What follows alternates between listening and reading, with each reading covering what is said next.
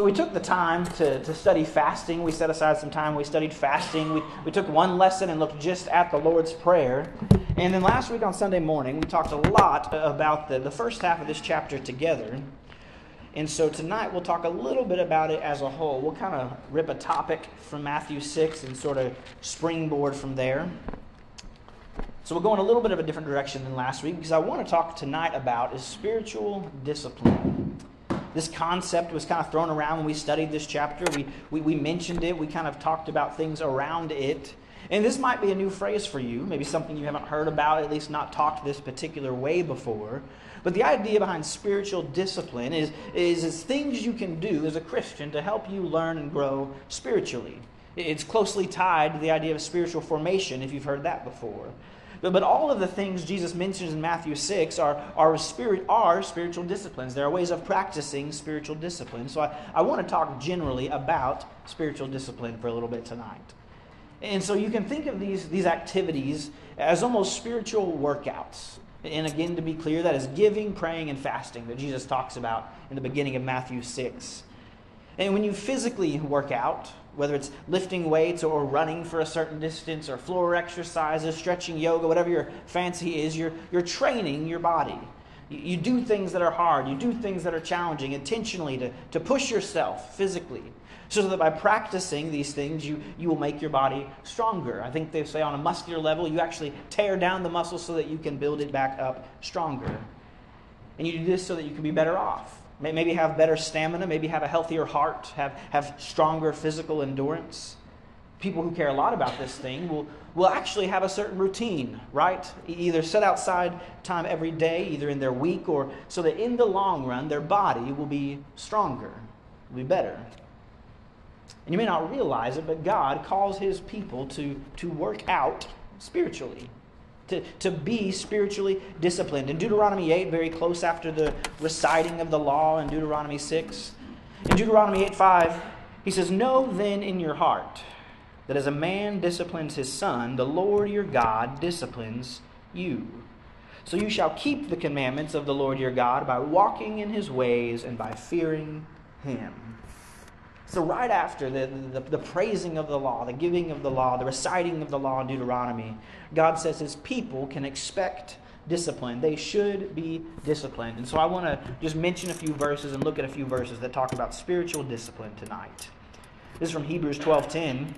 The Hebrews writer speaking of God, and he says He disciplines us for our own good, that we may share His holiness.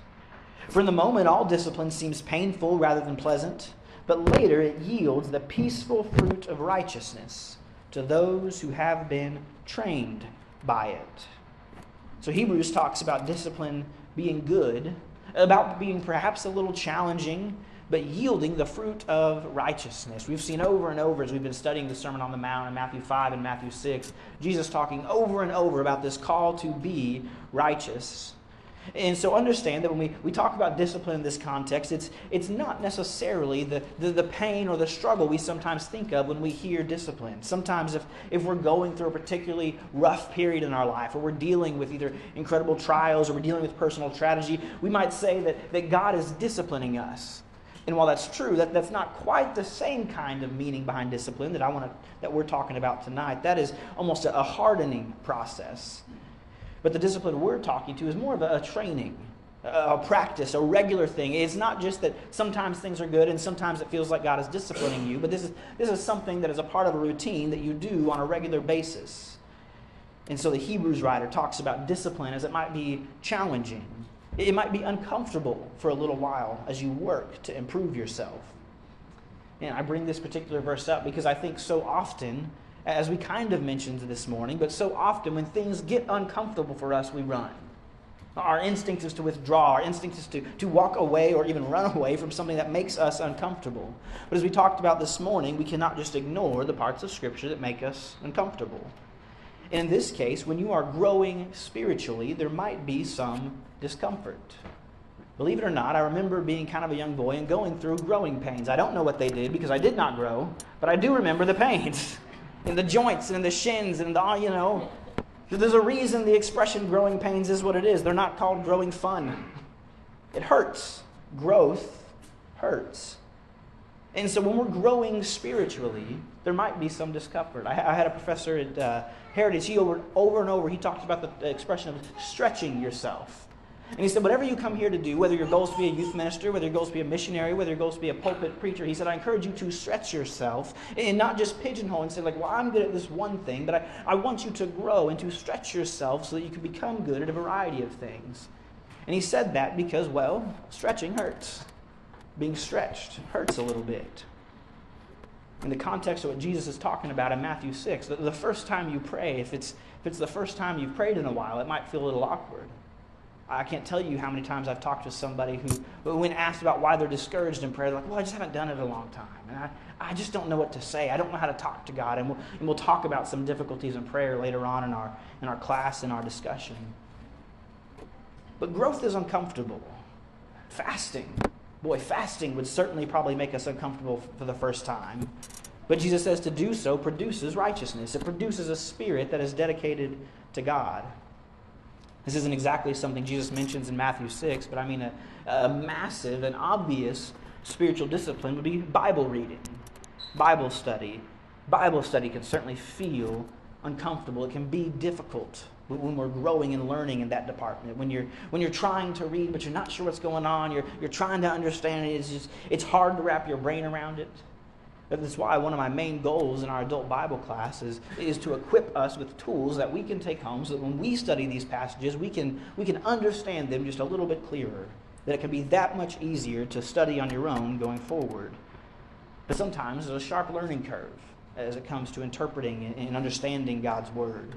It can certainly be intimidating to do so for the first time. And so Hebrews 12:10 tells us we can expect some discomfort, some challenges when we first take on spiritual disciplines.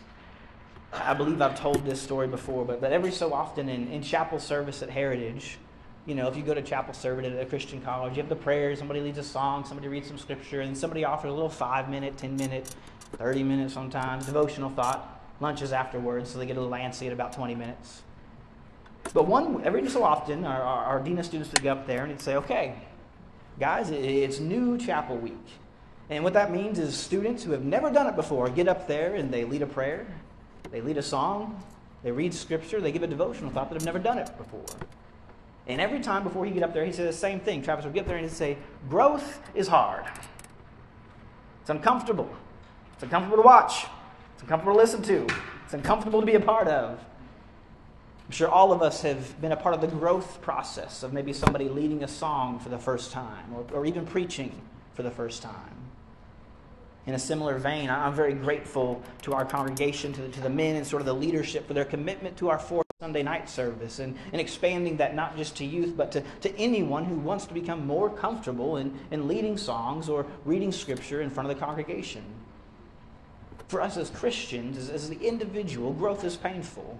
And so it's important for us as a community, as a church, to embrace that, to assist those who are committed to growing and developing themselves in ways that they just might not have before. But it's important just on that individual level that as Christians we understand sometimes it's just part of the process. Paul speaks regularly of spiritual discipline in his letters to the churches. In 1 Corinthians 9, a passage we referenced this morning in our Bible class, from 1 Corinthians 9, verse 24, a very famous passage, Paul says, do you not know that in a race all the runners run, but only one receives the prize? So run that you may obtain it. Every athlete exercises self-control in all things. They do it to receive a perishable wreath, but we a imperishable. So I do not run aimlessly. I do not box as one beating the air, but I discipline my body and keep it under control, lest after preaching to others, I myself should be disqualified. Paul says here that discipline is not just good, it's not just beneficial, but it's actually necessary in a Christian walk. And he speaks especially from the position of one who's a teacher, one who's going to preach, one who is going to take any sort of leadership. He says, I especially must be disciplined.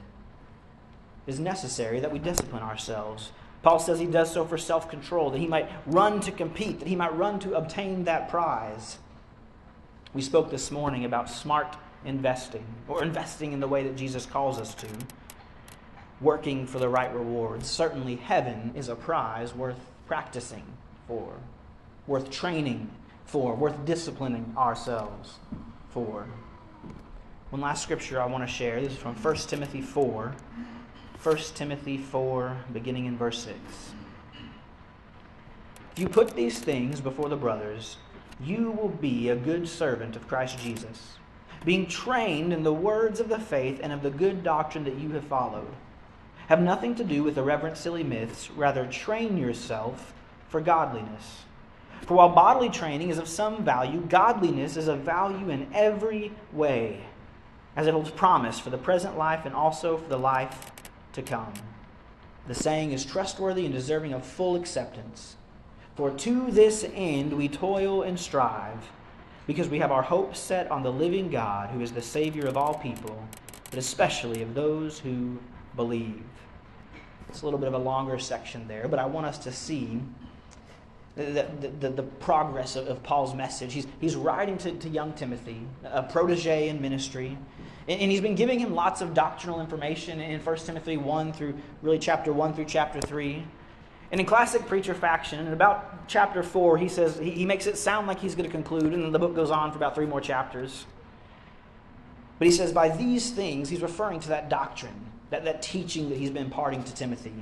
And he says, set these things before the brothers, and you will be a good servant, trained in the words of the faith. Part of discipline is understanding our faith. It's not only a faith that exists through feelings or through our emotions, although we certainly talk all the time about our love for God and the love God has for us, but faith is not just felt, it's actually something that's understood in our mind. It's something that must be taught, something that must be passed on, and so it's something that must be grasped and understood on our part.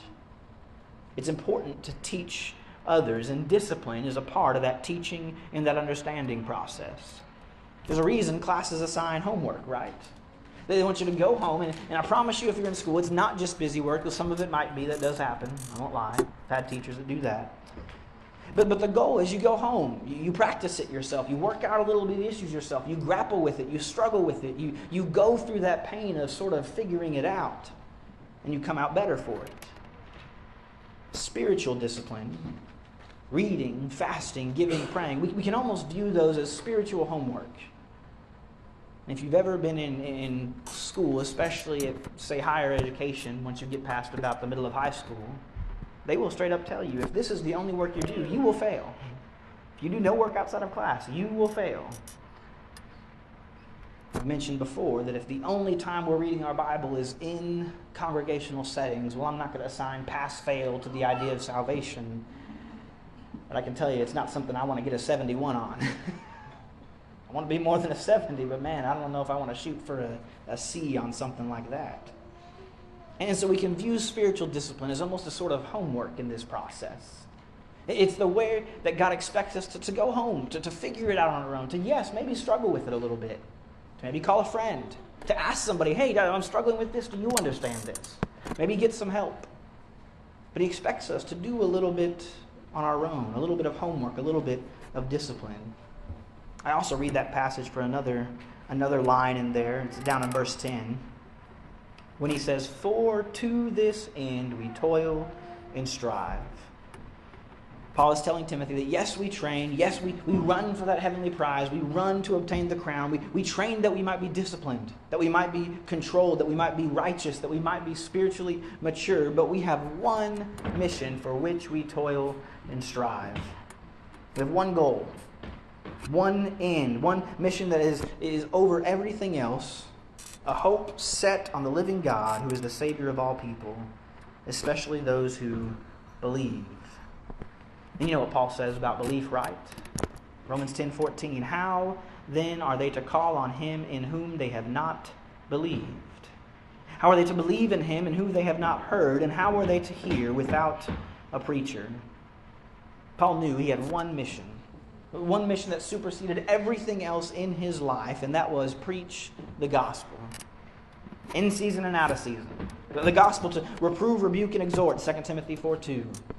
The gospel which is the power of God that brings salvation to everyone who believes, first the Jew and then the Greek, Romans 1:16. Paul knew that above all things he was called to preach the gospel. And so he said, I discipline myself for this one end that we toil and strive, so that I might be fit to preach the gospel.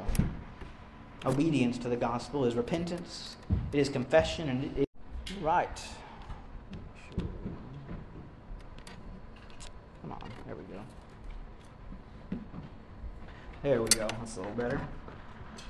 So, good to see everybody again. Normally, we would have a discussion that was really specific to our lesson this morning, but I wanted to open this up to a little bit, to kind of at least the whole chapter of Matthew 6.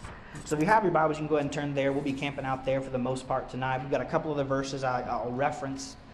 But I know it's been a while since we've had the discussion. We've had a couple different formats on Sunday night and things we've gone through. And so I wanted to provide some time for, if you had them, if you had questions, because we've been talking about this, like I said, for a few weeks now. And I really look forward to this time, because especially for texts such as this that are very rich, that you might have 1,000 questions on, I want to open up the floor for those who might have them, or something that maybe you had a question about, something that got mentioned, something that didn't get addressed. And so maybe I'll just start with sort of a generic question as to what parts of chapter 6, or even the Sermon on the Mount so far, have you found particularly either challenging to deal with, to wrestle with, or maybe just convicting from where you're at in your own life right now?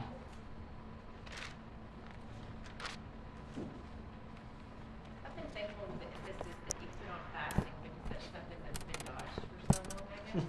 And I think it's important because it is mentioned, just like prayer, giving, and with the surge of it being so popular right now, I think that it's something that's been good that you touched on. Oh, well, thank you. I was not fishing for compliments, but I'll take it. No, it's something that I've always personally wrestled with, that is never really talked about. Yeah. Kind of used as one of those, it was for the time. Right. And so you bringing it up is something that we as Christians can do privately on our own now is, Yeah, and if you weren't here, I believe it was last Sunday night. Last weekend was a bit of a blur, but I believe it was last Sunday night. We talked specifically about fasting and looked at some examples. And yeah, you bring up a great point and I even kind of said a little bit of disclaimer. There's a lot of Christian interpretations on this. This isn't something, to me, it's a salvation issue that you got to agree with me or not on it. But I would tell you that nobody else reads Matthew 6 and says, well, praying was just for that time, or that giving to the poor was just for that time. And something I didn't get to talk about a whole lot, and we'll kind of, the way I have this structured is I have some notes really on each section of Matthew 6, so if we get all the way to money and treasure like we talked about this morning, we'll get there. If not, we'll kind of do this in two parts, because next week's lesson in the morning will be from not being anxious, and we'll talk in that last third of Matthew 6 will be our sermon next Sunday morning. So next week, Sunday night, will be really the same thing as tonight. We'll kind of just keep going through some of our extra notes and discussion points for Matthew 6. So I say that to say if we get to verse 19 specifically, cool. If not, it's not a big deal. We'll get to it next week as well.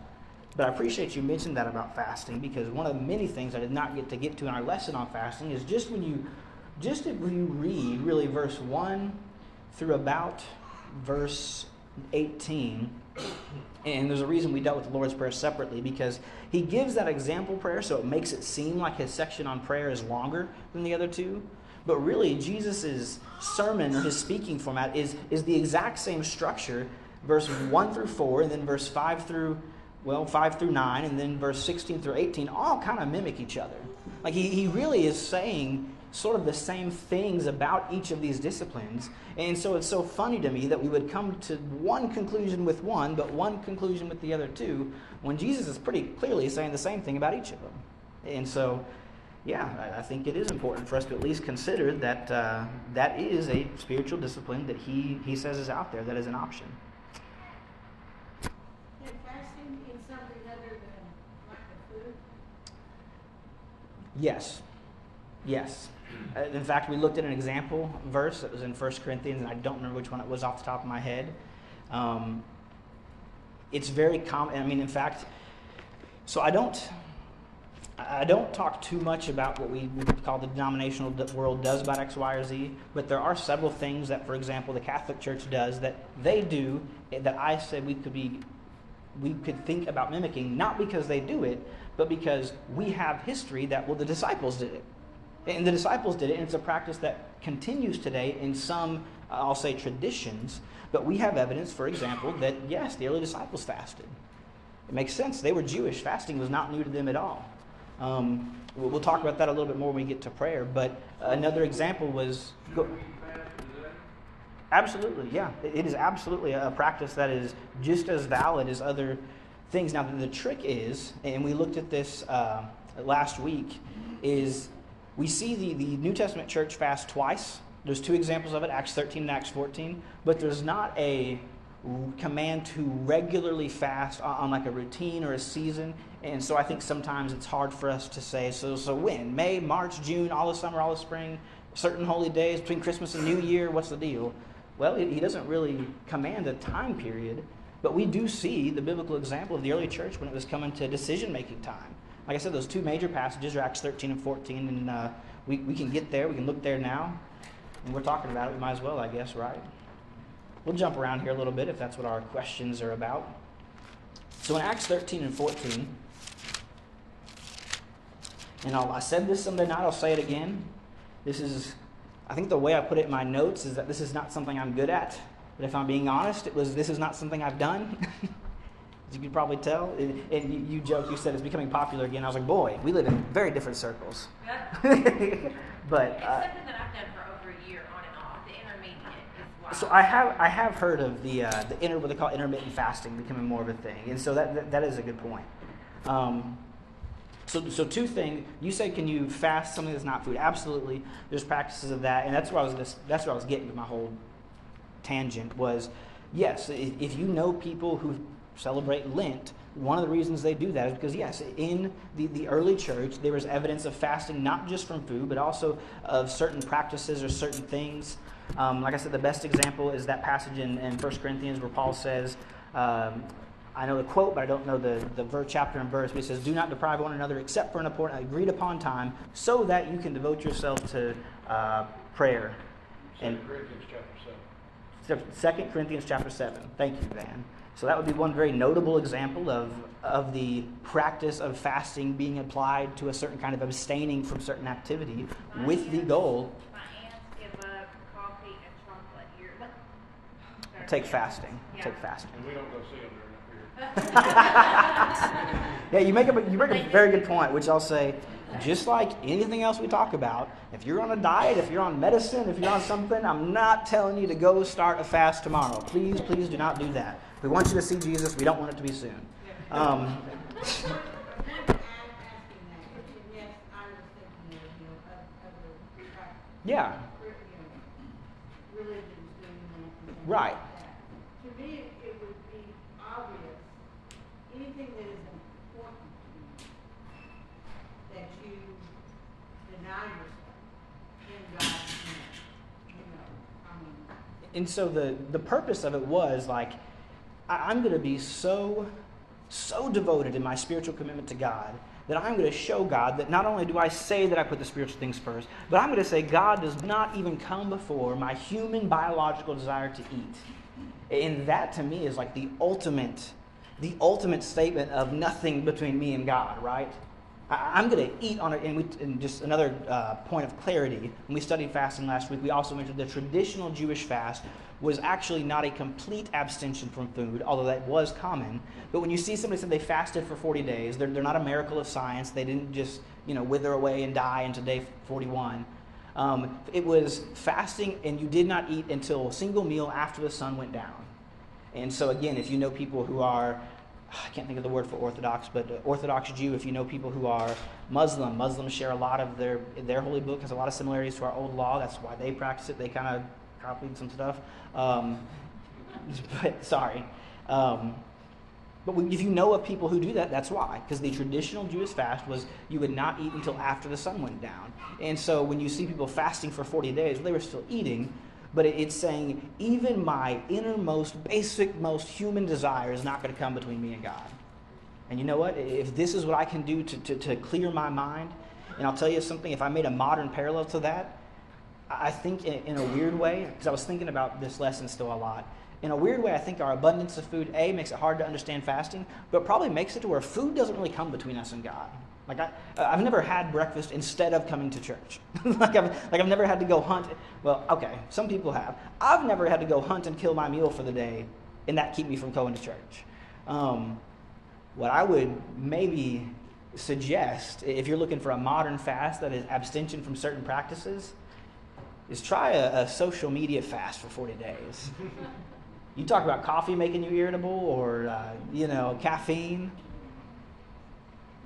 Because I would say, if I was to pick something that was not food, but a modern parallel practice that I would say, for the most of us, it probably gets in the way of us focusing on God, that's going to be up there on the medal stand for me. So I'm glad you bring that up, because the goal was like I said, it's the number one thing of saying, like, I'm going to deny myself in every single way, every desire of the flesh, and put God first.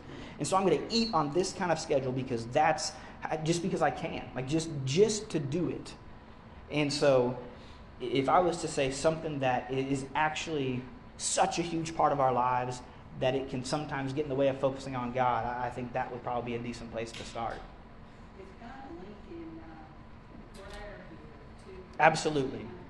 You always see prayer and fasting, fasting and prayer, prayer and fasting. It's kind of like you're supposed to fast like you do with prayer. You go into your private place and you shut your door and pray. Mm-hmm. You get so intense and tied up in it. But the same way, you may miss a meal or miss doing something that you normally do. And don't appear to be fasting. Yeah. Don't make a big thing, but I'm fasting this week on a meal too. Right.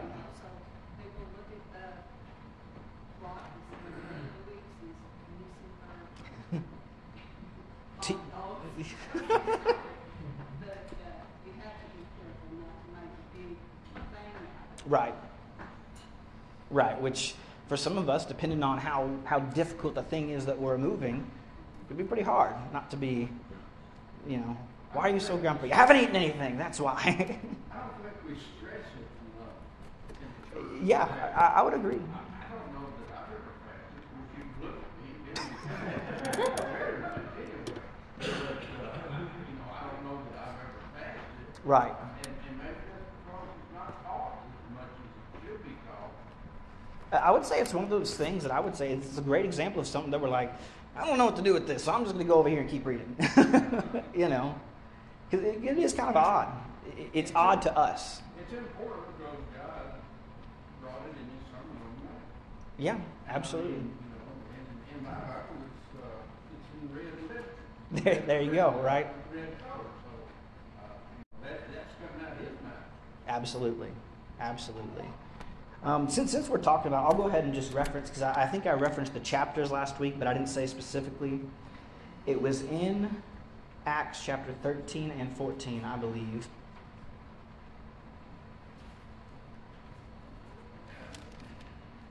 And there was two times. One was when they were in some point of conflict, and when they were trying to resolve it, they fasted to sort of prepare for the Word of God, which is what we said was the Old Testament pretext, was the Old Testament proof. One is from Acts 14, verse 23. And when they had appointed elders for them in every church, with prayer and fasting, they committed them to the Lord in whom they had believed. I'll tell you, so I was at the congregation I was at before this one. I was with a church that was struggling to get elders. We were working on trying to get elders. We were wanting elders. And I have a close minister friend of mine there. He's a preacher at the Rogersville Church of Christ. And he said, well, are you praying about it? And I was pretty convicted. So I was like, well, I want it to happen. But I don't know if that's really made my prayer. And he said, man, if you want elders, you ought to be praying daily for that. And that kind of shook me, because like I said, this is another one of those, I had not heard it, as you said, Mike. I had not heard it taught a lot. And for the last year, our elder search and just that process has weighed on me heavily in a lot of ways. And I read this and I'm like, it never once in this entire year has ever occurred to me to go through any period of fasting or anything even remotely resembling fasting when that's the most explicit example of the early church fasting. And it says, for a period of time, they devoted themselves to prayer and fasting. They committed them to the Lord in whom they had believed. And that is I know there's another one. If someone else finds it, feel free to holler it out. But I know there's another one right around here that I'm missing. It's 13:2. Oh, wow, okay. Should ask you guys first. 13 what? 13:2. If you didn't hear them, 13:2. It's when Paul and Barnabas are sent off because they're committing them to a mission. They're sending them off really like missionaries. And while they were worshiping the Lord and fasting, the Holy Spirit said, "Set apart for me Barnabas and Saul for the work to which I have called them." Then, after fasting and praying, they laid their hands on them and sent them off. And so that's particularly interesting because it talks about in the context of worship. So I don't know if that was all day on a Sunday or what exactly that means. It also talks about fasting as like a very active activity, as something that, again, like we've said, where instead of eating, you're not just not eating, you're not just so busy that you don't have time to eat, but it actually says, no, they're, rather than setting aside time for a meal, they're setting aside time to focus on God, to pray to God, to expect an answer back from God on this decision that they're wrestling with, that they're facing. So, These two instances like skipping a meal, not like skipping a whole day. yeah, I would say so. In these particular instances, it seems limited to probably a day, which could be what we talked about. There's really the three different kinds of fasting. We talked about this last week. The number one was the traditional Jewish fast, which was eating after the sun goes down. The second was no food for that day, and those are typically the fasts that we see for a couple days, a few days. You're not going 3 months without food. But then the other one, and this was more seen in the prophets, was no food, no water, nothing, until God kind of moved them in the direction they were looking for. But yes, you bring up a good point. That is, in this case, it is probably a very time-limited fast, so not a 40-day thing. But I'll tell you, I know just, again, thinking about abstaining from other practices, or even if we look at the example of Jesus in Matthew 4, where he gets away from everybody. He goes in the wilderness to pray and to fast, and he's preparing himself for this ministry. I know many ministers who take a week, some of them longer, and they say, this is where I prep all my stuff for the year. They almost take a sabbatical, if you want to call it that. Some guys up to a month. I'm not advertising that, don't worry. But and they go off and they don't really talk to people. They don't really go with their whole family. It's not a trip or a cruise. They go off kind of in isolation for like a week or several weeks, and they say, this is when I'm going to prepare, because they, much like the prophets, like Jesus did, like the church did, they say, I need this to isolate myself and prepare God to act, to prepare for God to respond, to prepare for God to answer the challenge that I'm facing. These are good questions. When Jesus fasted for 40 days and 40 nights, did he not eat anything? That's almost certainly the traditional Jewish fast, which was not eating during the day, but having a meal after the sun went down.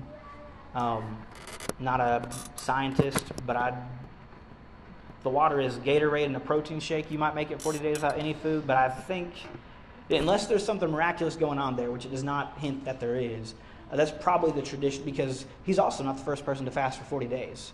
Fasting for 40 days is a pretty, I almost want to say, standard time for the prophets. And that is almost certainly the no food or drink until after the sun goes down. And when the sun goes down, you have kind of one big meal, and that's when you eat and you drink all your water. And in many cases, it's one sitting when the sun goes down, and then that's it. Other times, it's kind of all bets are off after the sun goes down, so it's different. But even then, I don't imagine too many of us are eating dinner at 8 o'clock, 9 o'clock in July, right? Depending on the time of year, that's late. So, probably the traditional Jewish fast when Jesus was in the wilderness. Well, cool. That's why we're doing this. I'm glad we had some questions and thoughts on that. Talking about prayer, I wanted to share some of these thoughts. So in preparing for my lesson, and I've asked this question before, I put out on social media, I said, prayer is, fill in the blank, prayer is hard for you because, and I just put a blank there. And just some of the responses I got, some of them were kind of, I would say superficial, not in that they're shallow, but you'll see what I mean. They said, I get distracted or I don't make time, was a very common one. And I think of that, that's where I think even though Jesus is talking about going into your closet to be quiet and to not be showy about your prayer, I think if you're someone who gets distracted, maybe just start with finding some time alone. And I know depending on kids, spouse, families, that's not the easiest thing. If you're anything like me, sometimes after a particularly long day, you pull in the driveway and you just kind of sit there for 2 minutes. That's about the only time you get alone all day. It's a great time to pray a little bit. But people say, I get distracted, I don't have time, I don't know how to pray. I think we kind of addressed that in our study of Matthew 6. But some other ones, and this is just maybe this could resonate with you, or I don't want to think about the things I know to pray about. Somebody said that. I thought that was very convicting. They said, I know I should pray about these things, but I don't really want to dwell on the things I'm doing wrong. I don't want to take time to, man, I know I need God's help in this area. And they bring up the great point that lead us not into temptation, deliver us from evil. That's a great part of that. Not that I can't remember if we talked about this specifically or not, but as James talks about, not that God tempts us, but the word there is actually almost testing, like not a trial by fire, but like I'm going through or I'm preparing for a large test or a particularly large trial. He's got a lot of comments. He doesn't know how to put into words, I guess. But they said, I don't want to think about the things I know that I need to pray about. And I would say, yeah, praying about things you feel convicted on things you're still struggling with. I think sometimes we get kind of uncertain, be like, well, I can't talk to God about my sin. And I got news for you. God is God. There's no secrets of God. So exactly, yes. He said he already knows it. And that was something, one of the many categorizations I saw this whole chapter was how to be real. Right? Because Jesus is saying, don't do it fake, don't be a phony, don't be a hypocrite, don't be showy, don't do it for them, do it just to do it for God. And I would argue one of the biggest problems in Christianity today, or at least with the church today, is the reputation of hypocrisy. I'm sure you've dealt with it. I can tell you I deal with it. I hate it, but it is out there. That we do things to be seen, that we do things to be showy, that we do things to put ourselves as sort of looking down on other people. And I heard somebody else, another commenter, say this from this passage about the church is we want to hide our sin but publicize our holiness. We want to hide our sin and publicize our holiness, and Jesus says we should be doing the complete opposite. That we should be open and able and comfortable confessing our sins to one another, as the Bible says many, many, many times. But we should be private about our holiness. But we should be able to and comfortable to say, yes, I struggle with this. And yes, God, I need your help with this. Yes, I am praying that you will deliver me from the temptation that I know I still struggle with. And that's okay.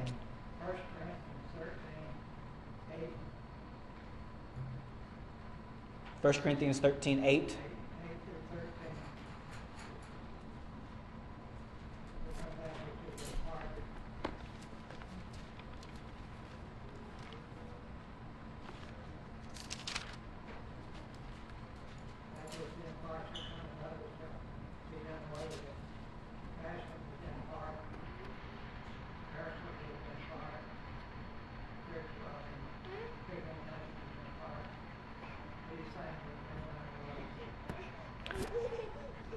Are you talking about the food offered to idols in 1 Corinthians 8? My understanding is 1 Corinthians 8 is...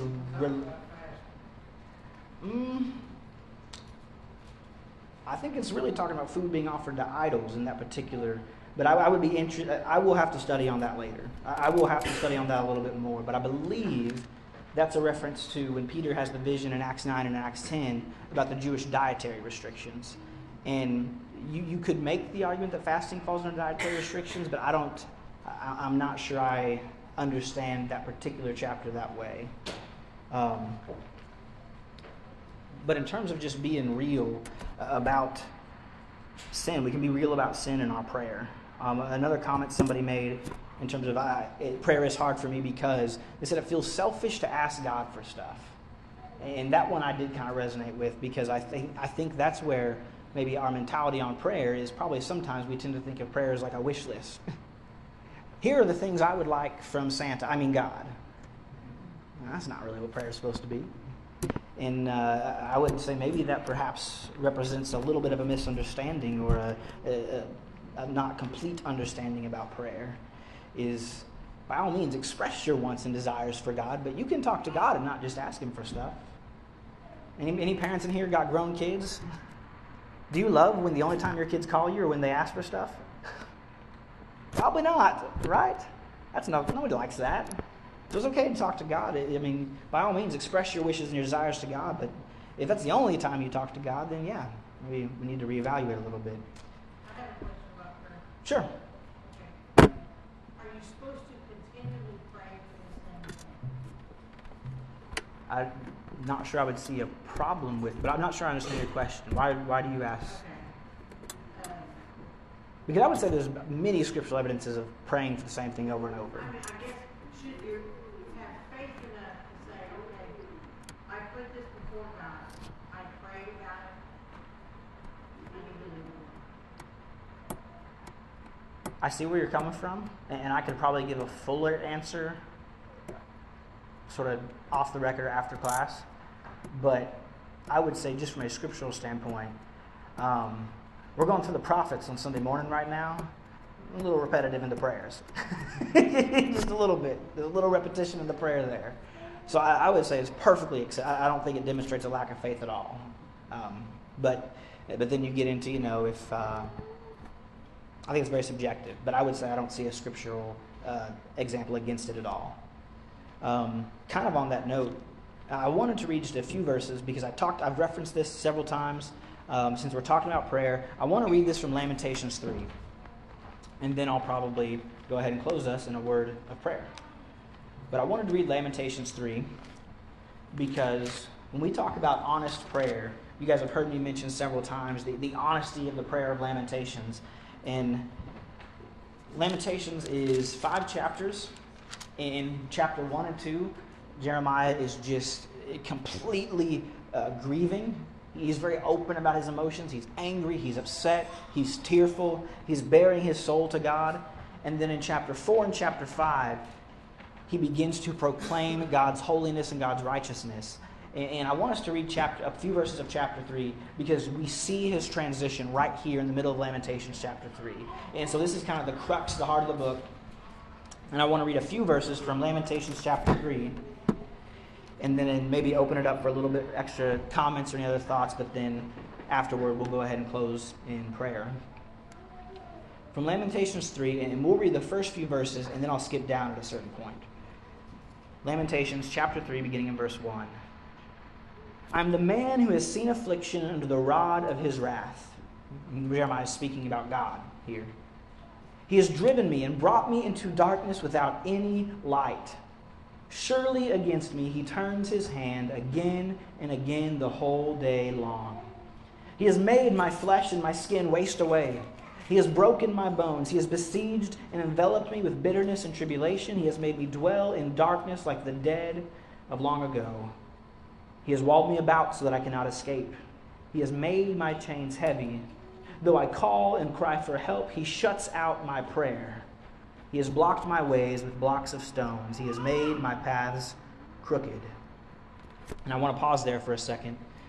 Because if we looked at this, if we broke this down theologically, and we'll talk about the problem of doing that when we study the poets in a few months, but if we broke this down theologically, we're like, well, Jeremiah, God doesn't not hear your prayer.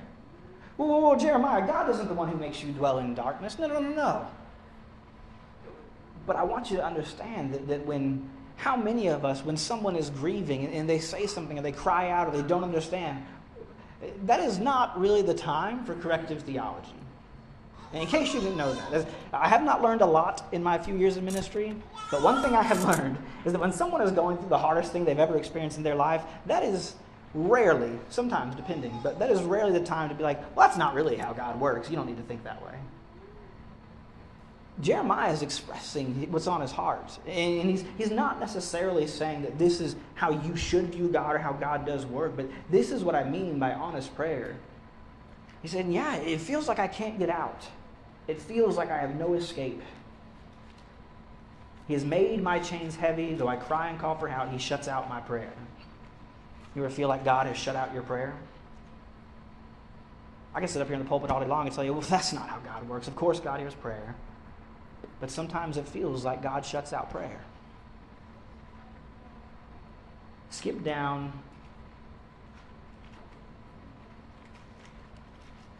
to verse 19. Remember my affliction and my wanderings, the wormwood and the gall.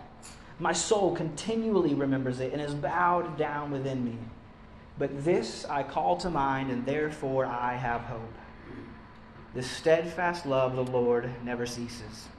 His mercies never come to an end. They are new every morning. Great is your faithfulness. The Lord is my portion, says my soul. Therefore I will hope in him. The Lord is good to those who wait for him, to the soul who seeks him. And from there on, we see Jeremiah, his tone totally changes. His tone totally changes, and we see him work through the grief and work through his suffering and work through this stuff, and he's talking to God the whole time. And so prayer is not always what we think it is. I'm glad we got to talk a lot about fasting. I thought that would be, I don't want to say controversial, but maybe exciting topic. I had several people, as you guys very, very kindly mentioned, that I've been in the church 75 years and I've never heard a lesson on fasting. I'm like, me neither. So it was very hard to prepare, so I'm glad you liked it. Well, we'll go ahead and close in a word of prayer and we'll be dismissed. Oh, there's a quick men's meeting after services for a few minutes. Come straight down to the hallway and we will meet. I was like, no, I don't. But thank you. Thank you for reminding me. Let's go ahead and pray. God, we are so thankful that you are a God whose steadfast love never ceases. We know that we sin and we know that your mercies never come to an end. We are so grateful that you have allowed us a means to grow closer to you. You have given us our word to study that we might know you. I pray right now for our congregation as we go out to try and do your will, God, that we seek your ways in all of our lives and all of our little paths and our decisions and our struggles and our ups and our downs and the decisions that we will face in the coming weeks and the coming months. I pray that we will be able to give those to you, God, and understand that your will be done. We thank you always for your Son who died on the cross. In Jesus' name we pray. Amen.